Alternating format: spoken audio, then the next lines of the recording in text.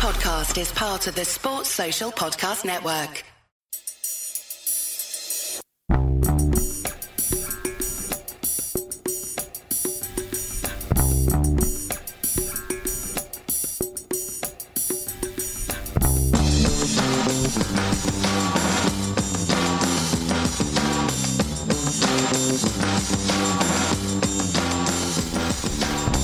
Welcome back to A Celtic State of Mind. I'm Paul John Dykes and I'm here today to talk about Aberdeen 1, Celtic 1. Chris, you are dialing in from Glasgow. Chris McElwain. We've got Kevin McCluskey in from Hungary and Ian Conroy all the way from New Zealand. Classic game of two halves. Kevin McCluskey, I'm going to start with you there. What was it about us in the beginning of that second half? We were a completely different animal. Back foot, Aberdeen came at us. We didn't get a grip in the game until we made the subs. Yeah. I'll start off with a comment that will probably make me unpopular in the comment section, but I thought that was actually a really good and enjoyable game of football to watch. Obviously, the result didn't go right, so it doesn't make it a good game from a Celtic perspective, but it was actually, I thought, really entertaining to watch that game. And part of what made it entertaining was that, again, the Jekyll and Hyde from us. Pretty good first half. We were completely dominant. And it seems to be that when we go in at half-time in games like this, we're not expecting a reaction from the opposition somehow. And I don't know why, because it's natural, surely, that if the opposition's been under the cosh for 45 minutes, they're going to get a bit of a rollicking, they're getting a kick up the backside and a motivation to come out for the second half. And it was like watching the game at Rugby Park against Kilmarnock all over again. Because Aberdeen came out and I'll give them lots of credit for that second half. They had passion and fight and desire to go and win that game, which was everything that we were lacking.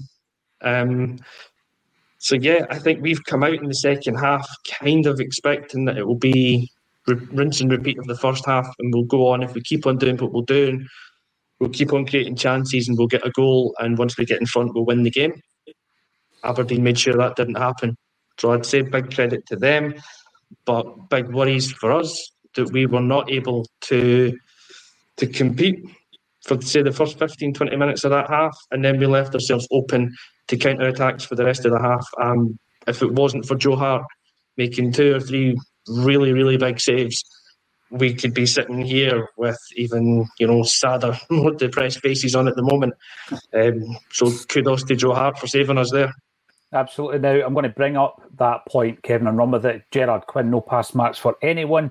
Players have no interest or desire. We'll come back to that as well. Too many balls going back and at a slow pace. Too many balls going back and at a slow pace. That's Rodgers. That's the way he plays. He wants complete possession, complete control. That is the game plan, Gerard, which I find really frustrating. We spoke about this at half-time where we said if a player carries the ball, and the 2 guys that were doing it in the first half was Callum McGregor and Liam Scales, then it kind of changes the shape of your opposition, puts Aberdeen on the back foot. Or if you play that long searching pass, and Nawrocki was doing it well in the first half, then it can create a space for the likes of Kyogo. We didn't do it enough in the second half. Second half, right back to that ball possession, the absolute control. No pass marks for everyone. Well, I'm going to say Joe Hart. Chris, pass marks for Joe Hart, because if it wasn't for him, we're sitting here 2 or 3-1 down here. Yeah, I think that's 100% right. I mean, first half, look, we were dominant, right? We were dominant without scoring, which is a frustrating aspect of what we've seen in a lot of games this season. We're creating a lot. We just can't seem to get that final product, that final ball into the net.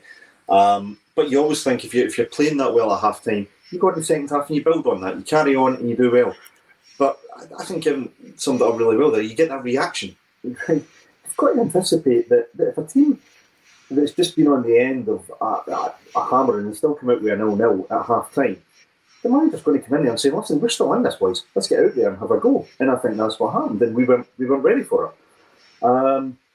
Joe Hart, I thought, was outstanding in that second half. I think he covered for some pretty erratic displays from both of our centre-backs. I think, after sod's law, isn't it? We were praising Scales at half-time and I thought we were pretty solid defensively, and then both Scales and Nawrocki had some real flaky moments there. Bernabei, I think, absolutely should have been hooked. He was caught so far out of position for the Miovski goal. I mean, he was in a different time zone when that goal went in. But yeah, it's just this frustrating aspect. When we're dominant, when we're on top, we can't take advantage of it. And I don't know, is that a mentality problem? Is it the tactical inflexibility that's getting us? I mean, we brought on Kuhn, we brought on I think the two of them actually looked relatively decent in moments. I thought they'd done well. I thought Kuhn, I don't think the shot was going in. I think he got lucky with the deflection, but he had to be in there and he took the shot, he speculated and got the reward. But we should have been 4 or 5 goals up at half time, and then to allow the team to come back in is kind of, it's endemic of our season. We were dominating way ahead of Rangers earlier on in the season. Now we're letting them back in, and it's negligent. It's negligent on the field and off the field. No, it definitely is. I mean, the frustrations obviously are coming through on the comment section. 1,600, in fact, 1,700 live on the post match. Let us know how frustrated you are. What is causing this? Where do we start as a fan base? Because obviously we can discuss it here. We can share views, disagree, and debate. We were talking during the week about what happens if we don't win this league this season. And with results like that after 6 straight wins, Ian, you basically lay it on a plate. Rangers playing this afternoon against Livingston, by some distance the worst team in the league. That's a win. They'll win their game in hand. It will be all square down to goal difference. We could have brought in quality in January. I'm not about to take all the excuses about it's a hard window. If you want the quality in, Ian, you can go and get it. We basically tried to play it safe. We were overcautious as ever. The recruitment team yesterday, we were talking about, right, they've not done it for 4 windows in a row, get rid of them. How do you do that? Start with the head of recruitment. It's simply not good enough. And this is the result. You go up to Pittodrie, a team who, that bunch of players that were playing for Aberdeen today got Barry Robson the sack. They're sitting 8th in the league. They're not a good side. We've got to go up there and win. And at 1-0, the conversations we were having as a group were about, right, you need to step up. You're 1-0 down. This is Celtic. You need to show the guts. You need to show the character, the state of mind, the mental fortitude to pull this back. And I think the problem we've got at the moment is there's clutchy players who don't have that. They don't have that mental strength, Ian, to come back from that, win the game. It's all about, there might be 2 or 3 moments of skill that I put in there that I could put on a show reel and stick it on Instagram. I couldn't care less about that. Get the win. And there's not enough players in that team for me to have the mentality to get that win. As I was saying before about, and I'm not trying to be ageist, but by the very nature of a younger sort of team, you haven't got that experience. You have that kind of, you look at McGregor. You've got a team full of McGregors, would find a way to win somehow. And a lot of that comes down to experience and being there and done it. So there's a few new players in the team. Like I said before about Palmer, it's like he's 2 years too early for him. There's a player in there, but ineffectual really. It's pointless being there, for all he did. I'm not going to get too upset with you. I think Kevin, it was a good game. It would have been if we were a neutral anyway. But we couldn't handle the high press. We could not handle it. The pitch looked a bit bobbly. I don't know if it was just my eyes or but it just looked like we just couldn't get it. The ball wouldn't stick for us. See, he couldn't fell over the ball when he was in the box. I don't know if that was just him having clown shoes on or whether he actually the pitch was cutting up a little bit. Maybe a bit of both. But we just couldn't get into a rhythm, and it happens. It's not an easy place to go. And it can go one or two ways, can't it? When you get that new manager bounce or the assistant manager, they can either get absolutely a new one ripped or a positive result, and that's happened today. So, we've kind of been undone by our own, cautiousness in the transfer market. And I know that Brendan sort of, it's almost like sometimes he comes out, like these kind of like dodgy clairvoyants at the fair. It's like, there's a seance like, I can sense a man or a woman. This is kind of like Brendan, it's like, in the transfer market, we nearly got this guy. I wonder if we nearly got another Declan Rice or we nearly got, because that's what he alluded to. whether it's the truth or not, I don't know. But like, just go and get them. We've got money in the bank. Go and get them. And apparently, there was players that wanted to come, but the clubs wouldn't let them come. Who are of that next level up. Sounds like bullshit to me, to be honest. But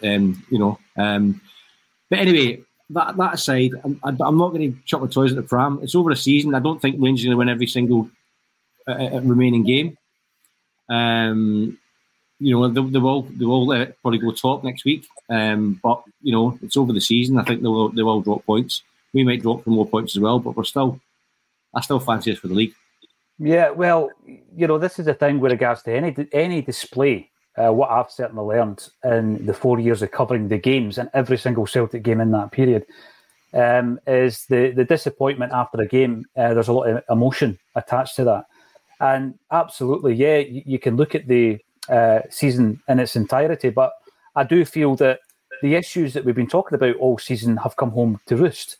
If January is so difficult a transfer window, make sure you've already got your business done. Don't be bringing in 9 guys who basically won't make a difference to your first 11. The only one that has done is Palmer, and even he is dividing opinion at this moment. I mentioned it before. If it hadn't been for Carter Vickers' injury, we would have had 3 of those 9 guys out on loan already, one transfer window later. 3 of them haven't made as much as 900 minutes appearance-wise for the Celtic first team. That's 6 players out of the 9. Another one of the players is Awata, who we knew all about. So he was a signing that it's not as if we've gone out and scouted him in the summer and found him, and the recruitment team have done well. He was brought in by Ange Postecoglou, so no one can take credit for that, even though he's not playing because he's injured at the minute. It was a dreadful transfer window in the summer. No one can convince me otherwise. I can't see anybody having any kind of weight of argument to convince me any other way. It left us in a position, Kevin, where we're going into a January transfer window with every excuse in the book all lined up about it being a difficult window. But you've made it difficult. You've made it difficult because on the Monday before the window shuts, we're contacting strikers who haven't got a clue that Celtic are interested in them. There's no way, if we had been interested in that striker, that he has been on a list that has basically been put to the gap. By the way, this isn't a go at Ida. I thought he played, when he came on, he made a difference. Him and Kuhn made a difference when they came on as substitutes today. That was the big thing. But our recruitment is a shambles. It's disjointed. The club at the moment is dysfunctional. People going about, you're scared to upset the club. What are they going to do to me? They can't revoke my season ticket, right? They can't do that. I've not misbehaved in the stadium. Or they might not let me into a press conference. Right, okay. That's fine. But we're going to speak our mind anyway, Kevin.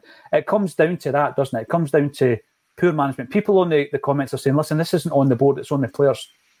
It's a collective. Failure at a football club is a collective. We have lacked an ambition this season to improve, right? Dermot Desmond's came in and got his man, but the people who run the club day to day and week to week have stuck to their stance in terms of spend, recruitment, being overcautious, keeping a pile of money in the bank just in case we don't get into the Champions League. That is a prophecy that is going to happen. You know what I mean? You're going to make it happen by not investing. And we've seen today there was a moment where we would have been really, really struggling if Alistair Johnson couldn't play on. Because, the squad is that shambolic. We would not have had a like-for-like replacement. We would have been too overcautious to go 3 at the back at that stage, even though I was kind of fancying it to go out for a win. And that's where we are just now. And going from, I think, 8 points of a lead, which was our biggest lead of the season, to the point where Rangers will be neck and neck with us. And it's a dogfight. It's not even a title fight, because I don't think any of the 2 teams are that great, Kev. Well, we're certainly not great. I don't watch Rangers, so I don't know how good they truly are, but I know that in the 2 games we've played them, they've looked pretty average. And sorry, I don't know if you can hear interference from outside. Somebody's outside. Can't hear a thing from outside. Down a tree or something like that. So, all right. Or so I'll try and shout over that. James French is in your room with his laptop on. so I'm going to have to just go and close my window. And I'll be back in a second because I can't hear a thing. I'll throw it to Chris. There's plenty. There's absolutely plenty coming through in the comment section. And this isn't about being. During the week, Celtic fans were called demanders, Chris. They were called demand. They're not supporters.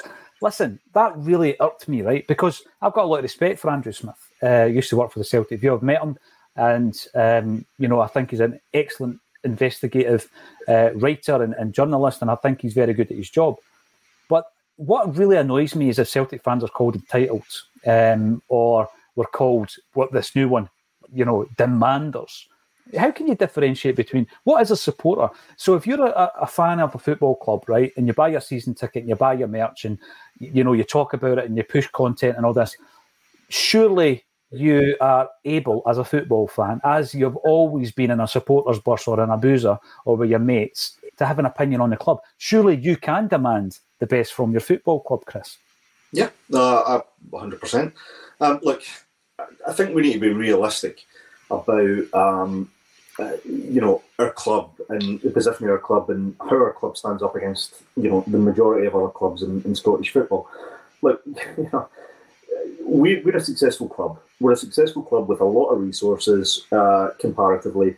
If we're just looking at the best of the game, we should be on paper head and shoulders above all but one other team in the SPL, right? I mean, it's just a fact. When you've got that inherent advantage in your team, now we don't have the God-given right to go and beat any team, right? That's disrespectful to all the other teams. Everybody can come and show more passion and have a great day on the pitch. But if you just break it down to cold, hard, basic numbers and facts and stats or whatever you want to call it, we should be beating 90% of the teams in the league week in, week out. And so it's not entitled to have that level of expectation, right? Because that's what it's just based on fact. But we have to reflect that on the pitch, and we have to reflect that in terms of our investment in the team and the club, and that's why we get frustrated. It's not entitlement; it's frustration. It's frustration at the fact that we are not building on success. We're not taking advantage of the financial rewards that we earn through our success. We're not making progress in the competition that we're aspiring to try and reach and achieve as supporters. And we're all crying out to say, okay, we're good. We are good. We're the top team in Scotland at the moment, well, certainly at this point in time. But we're being negligent. We're sitting back and saying, no, that's enough. We've done enough. Don't need to go forward anymore. We're okay. And that's frustration. It's not entitlement. It's not demanding. We just want to see us build on success. That's it. We want to see it continue. We want sustained success. We don't want success one year and then drop off the next year, let Rangers come back in and back again. We're back again. Great, there we go. No, we want sustained success. We want to build on our success. And you know what? See if Rangers have similar resources, if they get back to that point and they come back and they build a brilliant team like they had in the 90s, hopefully legally. But if they build a team and they come in and they compete, and you know what? The league does yo-yo, but at least we're progressing as well. We're getting better and they're getting better, and it becomes an even title race. Most people would say, don't like the fact we lost that league, but at least we're a really good team and we gave it a real go, and it was purely on the pitch that we just didn't quite hit the mark that time. But see, when you're so far ahead and you've been so far ahead, and then you sort of say, hang on a minute, surely what we need to do is sign a couple of really good players in here, augment that championship winning squad. That squad that's only marginally removed from a treble winning squad. Get and build on that success, and we don't do it. Then that's no wonder the fans are frustrated. No, and you know what? We're not. This is not just about a 1-1 draw with Aberdeen and Pittodrie. That's not what it's about. It's about big issues that we've been discussing since the beginning of the season. Chill Pill, by the way, just to let you know, there's not much of 2,000 on the live stream, which means that there is a hell of a lot of comments coming through. Tell me the names of the people who are lurking, as Chill Pill has done right here, with the appropriate emoji, and obviously I will then block them. It's difficult to do that in live time, so thank you for bringing that to my attention, and obviously I will act on it. I said we're in a dogfight. Gary says we've got poodles. I think that goes back to the mentality of it. It's the mentality of building a side and then chucking 9 new bodies into a treble winning side and just hoping it works. Why can't we get to the point where, the 11 players we've signed this season, why wasn't it 4, right? And the combined wages and the combined transfer fees, why wouldn't it be 4? And anybody that comes back to me and says, Ayeti and Barkas, 5 million doesn't guarantee a good player. No, of course it doesn't. But you're shopping in a completely different arena when it comes to upping the ante of the quality of the player. And if you use Ayeti and Barkas, I'm coming back at you with Carter Vickers and Jota, because they didn't do too bad, didn't they? Ian McGinley, how did Celtic not see this coming? This is the thing. I'll go back to the COVID season. Kevin McCluskey, you were on that, on the streams regularly during that season. We were calling it in October. And we waited 4 months as a football club. And there's been an interview since from Dermot Desmond who says, we like at our club to be fair and to give people who have been loyal to our club a chance. Anybody could see it coming. There's issues with Celtic right now. There's a dysfunctional nature between manager, recruitment team. I mean, the managers even said they could have been braver, but obviously the recruitment team are hamstrung by the board.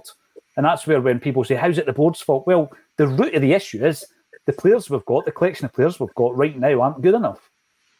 So whose fault is it, right?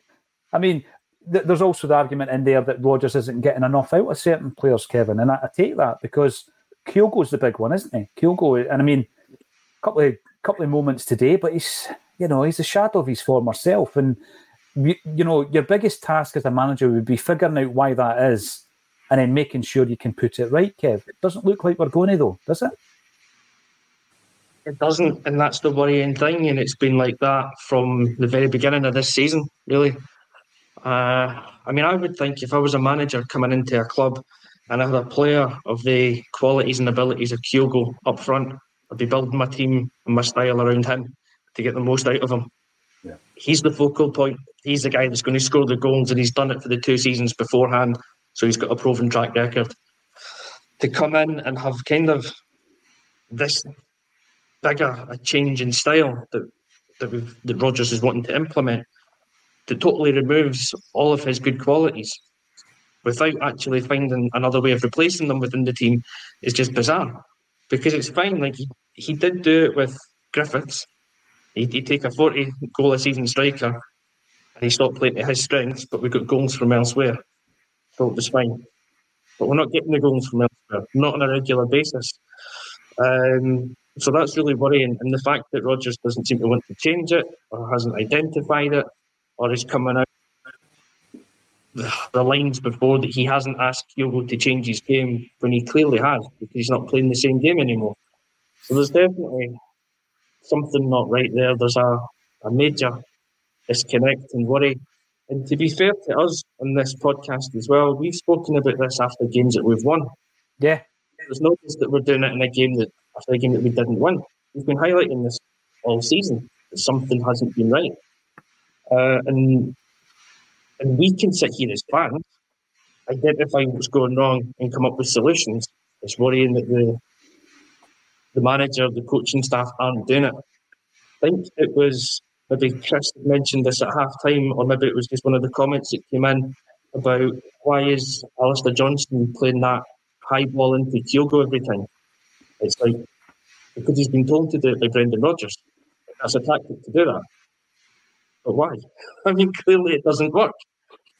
So either Johnson's got to be big enough to be in the park and step up and go, listen, I'm going against the manager's instructions here, and we're going to play the pass that works. But he's sticking to instruction, and it's just so clearly wrong. And again, we can see it. How can't they? But yeah, to go and talk about the players themselves, I don't necessarily blame them. I think if the players aren't good enough, to a degree, it's not their fault that they're not good enough, or rather, it's not their fault that they're playing for Celtic and they're not good enough to play for us. That's the recruitment team, and that we kind of get to your question, Paul, is where the blame starts and ends. Really, it's the recruitment team. If we get the recruitment right, we've got a far better chance of being successful. We take a scattergun approach in the summer. We sign 3 or 4 wingers to replace one when one player would have done. We did the same in defence. and we've downgraded with every signing that's come in. And for a club that wants to, or that should want to be ambitious and want to progress and move forward, the way that we are running this club just now is an absolute joke. And it's been coming. It's been coming for a long time. We've handed the momentum to Rangers.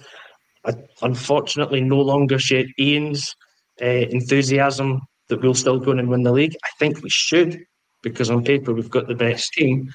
But when it comes to games like this, we don't have the fight and we don't have the right players. I think the recruitment picking the wrong players to come in and fill the holes in that team.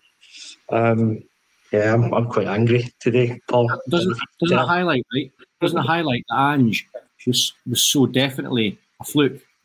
Right? No, it was 100%. Oh, we locked out big time with him. Yes. Right? So, and like you look at the great progressive teams of modern teams. If you had Ange in the pipeline, then you'd have the next Ange as part of your succession plan.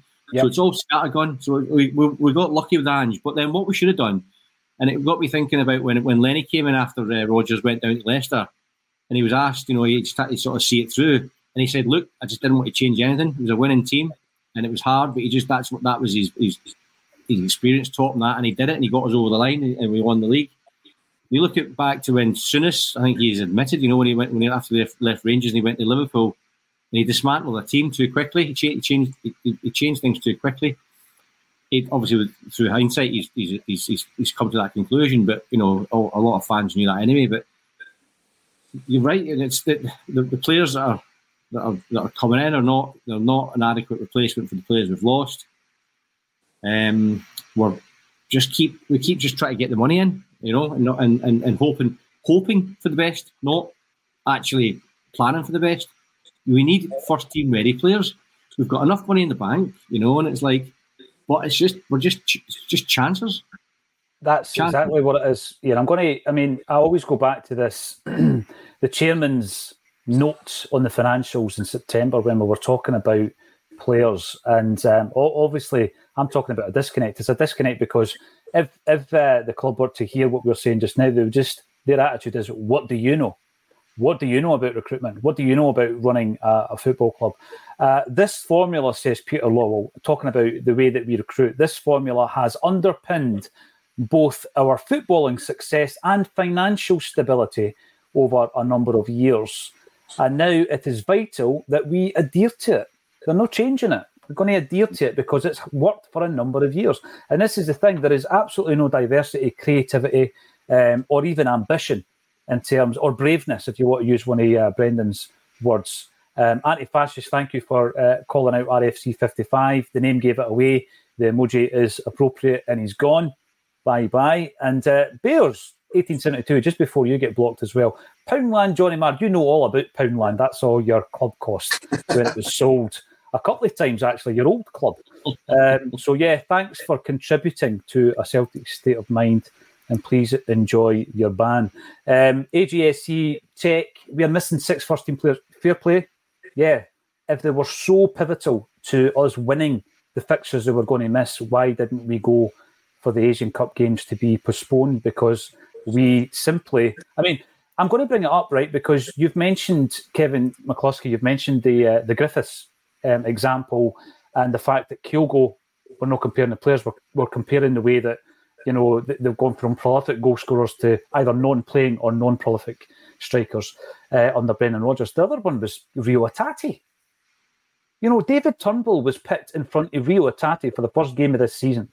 Turnbull is now no longer required by Celtic and he's been punted to Cardiff City. Rio Atati last season, had it not been for injury, would have been our player of the season.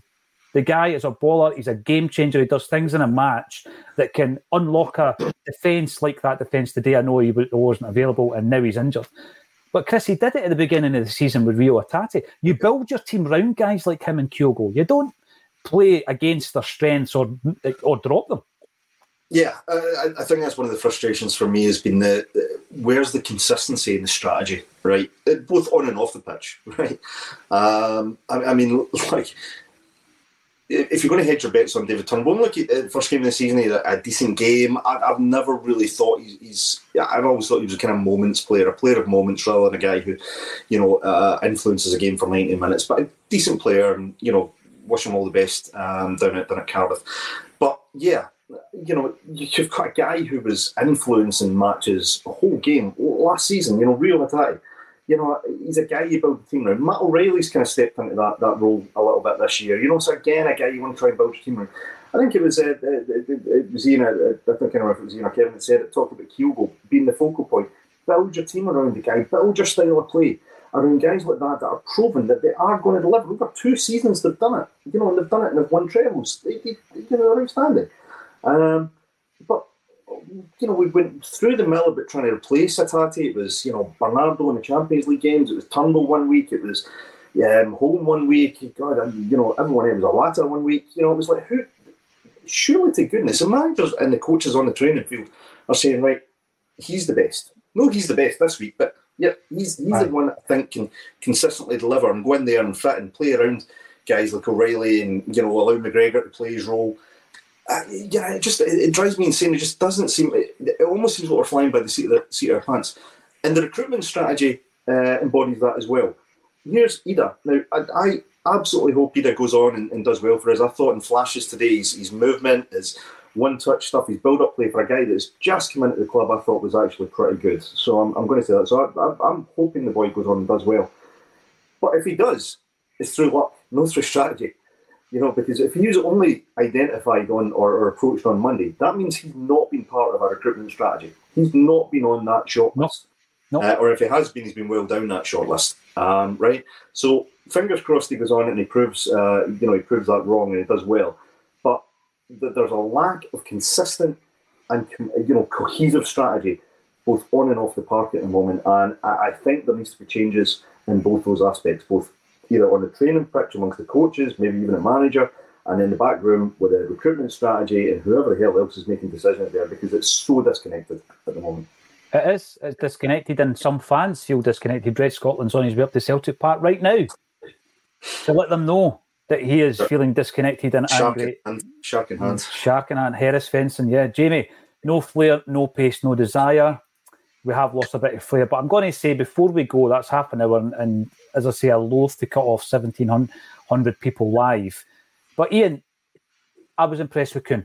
I thought Kuhn came on, he showed all these things, talking about flair and desire. I think he did show that. I think that what he gave to the team was vastly superior to what we've seen from Abada recently. Abada is a player that I rate really, really highly. He's not kicked a ball this season. I know he's had these issues with injuries. He's not kicked the ball for Celtic this season. Kuhn, for me, looked far more direct. He was willing to take on players. There's a bit of the Paddy Roberts about him, not just the way he looks, but the way he plays. And he does so far. I mean, we've only seen him a couple of times. He was, for me, one of very few bright spots today, Ian. Yeah, it's interesting that actually. When Brendan said it, I think Brendan, I only read it somewhere. The much stuff I read, but it was he compared the new guy to Dembele. I think I read that. Unless I dreamt that. But he had that certain attributes as the big man up front. He said it was a bit like Dembele, and Kuhn, funnily enough, has similarities to Paddy Roberts. So yeah, maybe he's trying to get the old band back together, but just with different people. So time will tell. Yeah, time will tell. But I think Kuhn he looked a tidy player. I think I'd like to see more of him. Yeah. The final thing I'm going to say, at half time, someone said the skills experiment has to end now. Kevin, I put it to you that the Burnaby experiment ends now. I would like to hope so. Who plays? That's not even a question, is it? No. Who do you put in at left back? Right, now that's the bigger question. It's not about Burnaby. Mitchell Frame. I think the only option we've got at the moment is Ralston to come in and play there, because if Taylor's injured, Burnaby's not an option because he's just not good enough, and the young boy Frame is injured, I think. Then that's your kind of natural fullback, left backs out. If Frame's fit, I'd give him a shot, to be fair, because he can't do any worse than Bernabei. And I don't like the idea of moving Scales because it didn't work the last time when he played at left back. And he has been our best centre back all season. So you're going to weaken two positions really by moving Scales. So I'd probably go with Alston. It's either that or we do that really bold thing and we'd make the 3-5-2 switch that we've spoken about all day, because that might solve a few issues as well. I looked at that goal. One thing actually that I forgot to speak about is Miofsky, and I'm going to let you have the final word on this, Kevin, because I know you watched a lot of him when he played in Hungary. But when I watched the goal, the fact that Bernabei was so out of position actually put me in mind of the first goal against Kilmarnock. You remember when Craig Taylor was so out of position. I mean, he was sitting in the number 10 position when that goal came down his end. The two centre-halves are on the back foot, and it's just if you get a good enough ball or finish, then you're going to concede. And we did concede, and it was Miofsky. And he's a player that apparently, Kev, Brendan Rodgers rated highly. He'd had him watched in every game this season. If the interest in Miofsky was true and real and realistic, it does beg not based on today, but it does beg the question, why didn't we go for him? You've got a guy in David Turnbull who, is a £2 million midfield player. Could he have been used as a make weight deal? Not that we need them. We could have spent the money, but was that the reluctance? Were we reluctant to spend 4.5 on Miofsky? I think it must have been something like that.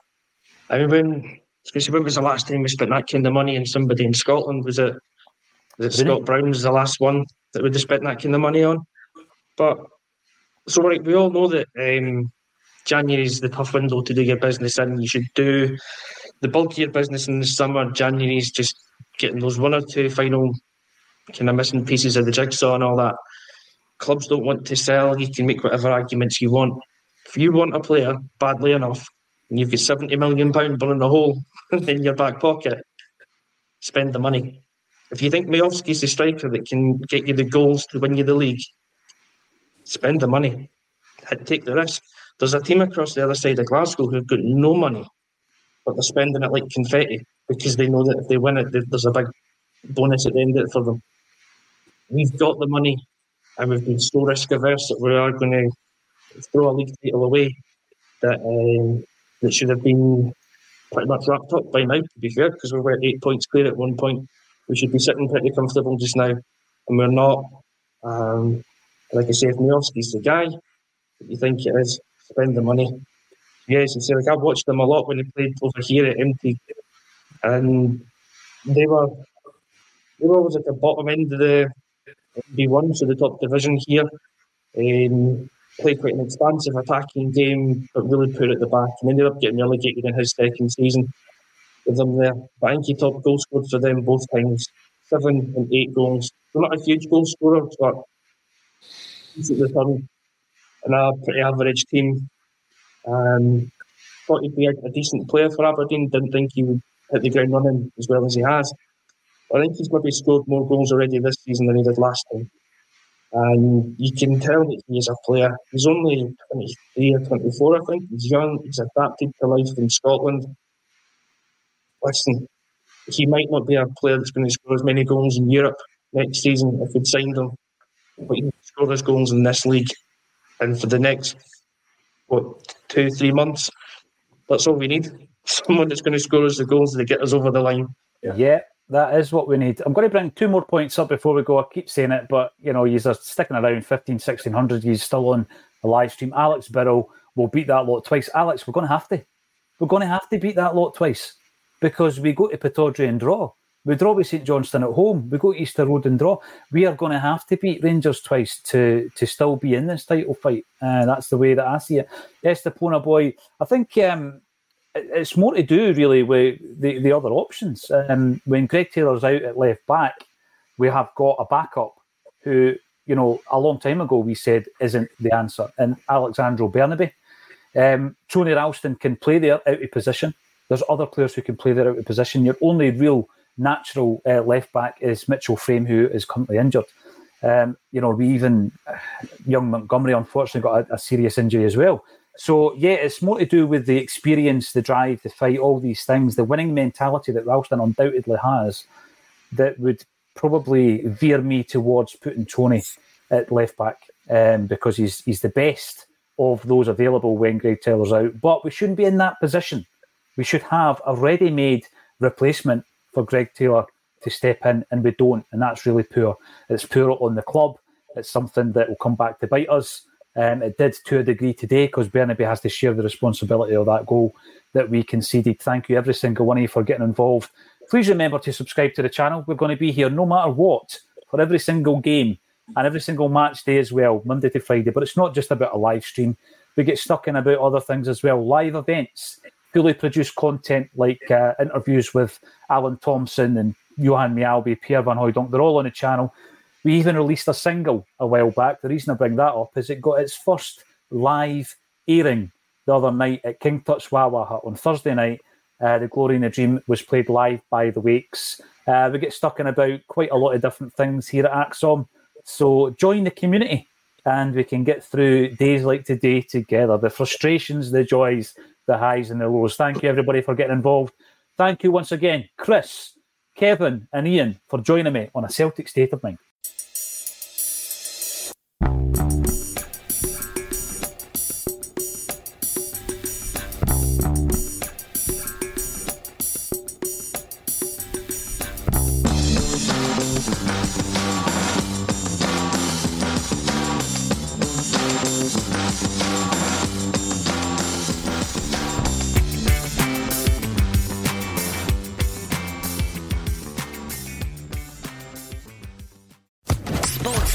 Podcast Network.